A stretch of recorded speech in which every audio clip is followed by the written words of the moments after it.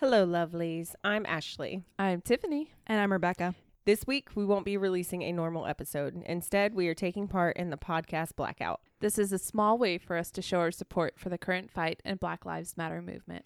As we hope you all know before now, we are a group that stands for equality in all forms. We proudly stand as allies, and we couldn't sit silently and not take a stand for what we know to be right. As 3 white females, we are fully aware of our privilege and want to do anything and everything we can to help spread awareness for what is going on in the world right now. We know this subject matter is very hard to hear, but it must be shared. If for any reason you choose not to listen, we highly encourage you guys to take time today to reflect on what you can do to make a change. We will have multiple resources available on our blog. We will be sharing them across our social media platforms as well. So my friend Marianne shared an incredible post, and I wanted to share a part of it with you guys. So here we go, and this is something we'll have linked as well. Race, racism, protesters, looters, police brutalities, riots.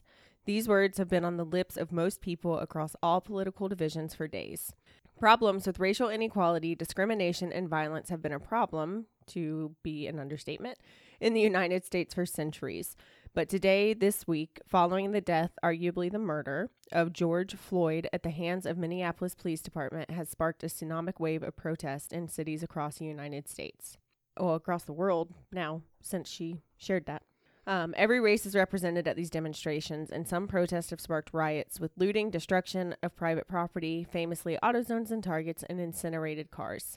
Some people say the violence among certain protests is unacceptable and illogical. Others say that the protests of former days, kneeling football players and traffic halting demonstrations fell on deaf ears. But now we can all hear the anger and frustration from thousands of wearied men and women who call for change. So what's different now?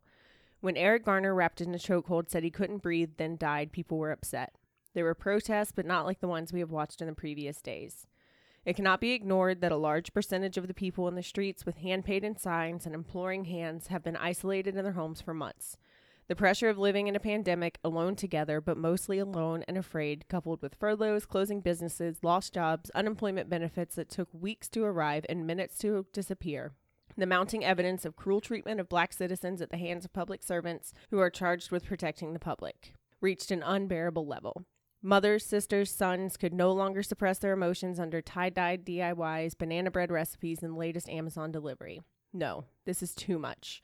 Too much death, too much anger and frustration and fear boiling underneath a too tight lid. It's no wonder that people have not timidly and trepidatiously tiptoed outside of their homes, but kicked open their doors and hurled objects with all their strength. If only we could easily project the anger and fear of the last 3 months and the last 400 years out ourselves. If only lighting fire to cars could extinguish the bottled rage or ignite a renewed hope for true redemption. So now we're going to take a moment to share some of the names of Black lives that have been lost. We also wanted to share a bit about each person's final moments before their lives were taken. After we share their story, we'll be taking part in a moment of silence to reflect on each of the lives taken far too soon. Trayvon Martin was walking home with an iced tea and Skittles, shot by George Zimmerman, who was not found guilty. Keith Scott was sitting in his car reading, shot by a police officer who was not charged. Tatiana Jefferson, looking out her window, shot by police officer who is still under indictment for murder. Jonathan Farrell was asking for help after an auto accident, was shot 12 times by police, and his case was ended in a mistrial. Jordan Edwards was riding in a car, shot in the back of the head by police officer who was found guilty of murder. Stephen Clark was holding a cell phone, shot 8 times, 6 in the back. Officers were not charged. Amadou Diallo was, while taking out his wallet, shots were fired by 4 officers who were all acquitted. Renisha McBride was in an auto accident, shot while knocking on residents' doors for help. Homeowner was found guilty of second-degree murder. Tamir Rice, playing with a toy gun, shot by police officer arriving on scene. Officer was not charged. Sean Bell was hosting a bachelor party. 50 rounds were fired by police officers. Officers found not guilty of charges. Walter Scott was pulled over for a brake light, shot in the back by police officers who pleaded guilty to civil rights violations. Philandro Castile, pulled over in car, told officer he had a legally registered weapon in the car. Officer acquitted of all charges. Ayanna Jones was sleeping and accidentally shot by an officer in a raid on the wrong apartment. Officer was cleared of all charges. Terrence Crutcher was Disabled vehicle shot by police officer who was found not guilty of manslaughter. Alton Sterling was selling CDs, shot at close range while being arrested. No charges filed. Freddie Gray was beaten to death by officers while being transported in a police van. All officers involved were acquitted. John Crawford was shopping at Walmart and holding a BB gun that was on sale. Police officer was not charged. Michael Brown, shot 12 times by officer, hit 6 times. Could have survived if not for the shot directly to his head. No charges filed.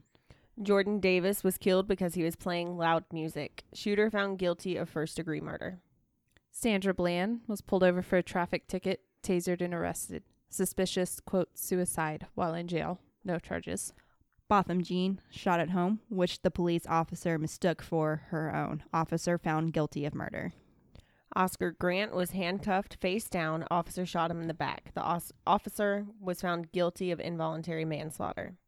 Corey Jones was waiting by his disabled vehicle, shot 3 times by police officer who was found guilty of murder. Ahmaud Aubrey, jogging, shot by 2 men who claimed they suspected him of burglaries. Both men charged with murder and aggravated assault. Darian Hunt was shot in the back while cosplaying as a Japanese anime character with a prop sword. The officer was acquitted of charges.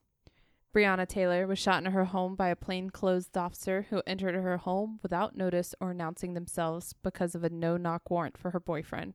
They were asleep and thought someone broke into their home. Eric Gardner, choked and suffocated to death by NYPD officers for false accusation of selling loose cigarettes. George Floyd suffocated while an officer pressed his knee against his throat while handcuffed and pinned to the ground, all because he bought a pack of cigarettes. Please take a moment to join us for a moment of silence of these and countless other lives that have been taken far too soon.